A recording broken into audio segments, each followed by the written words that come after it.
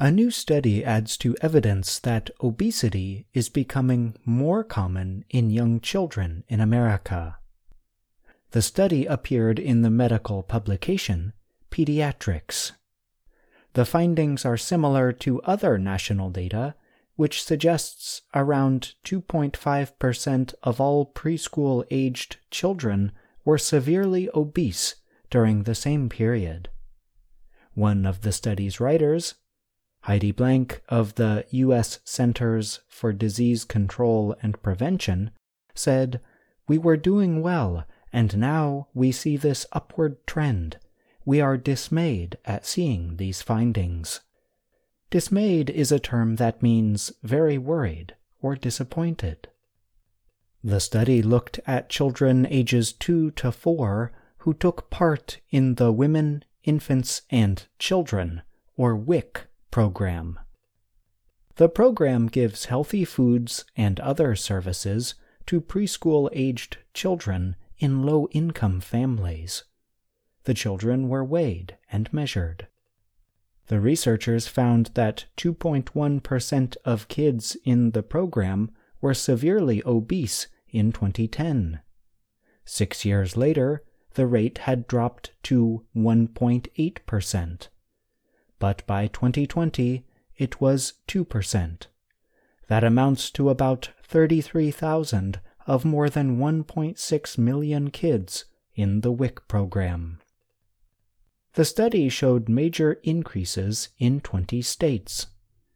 California's was the highest at 2.8%.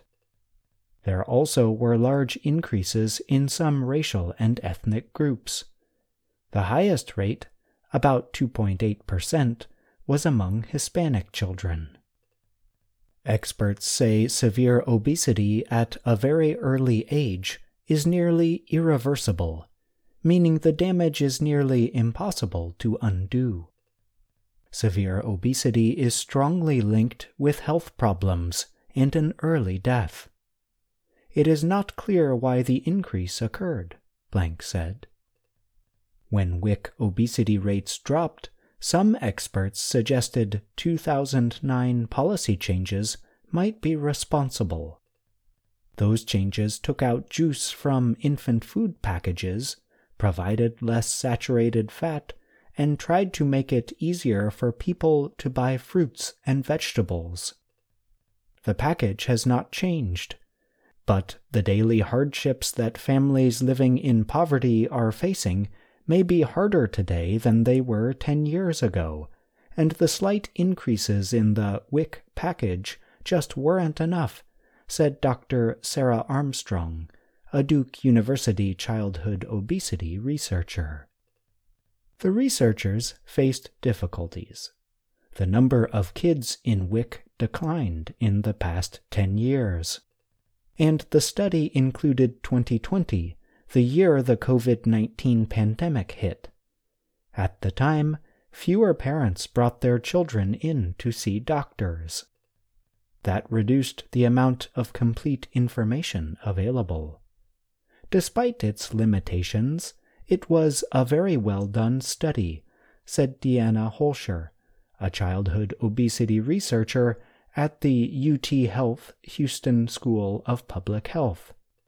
She added, "It gives you a hint of what's going on."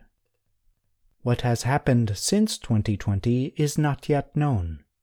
Some small studies have suggested an increase in childhood obesity, especially during the pandemic.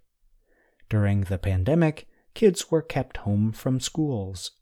Their eating and bedtime schedules were changed, and physical activity decreased. "We are thinking it's going to get worse," Holscher said. I'm John Russell.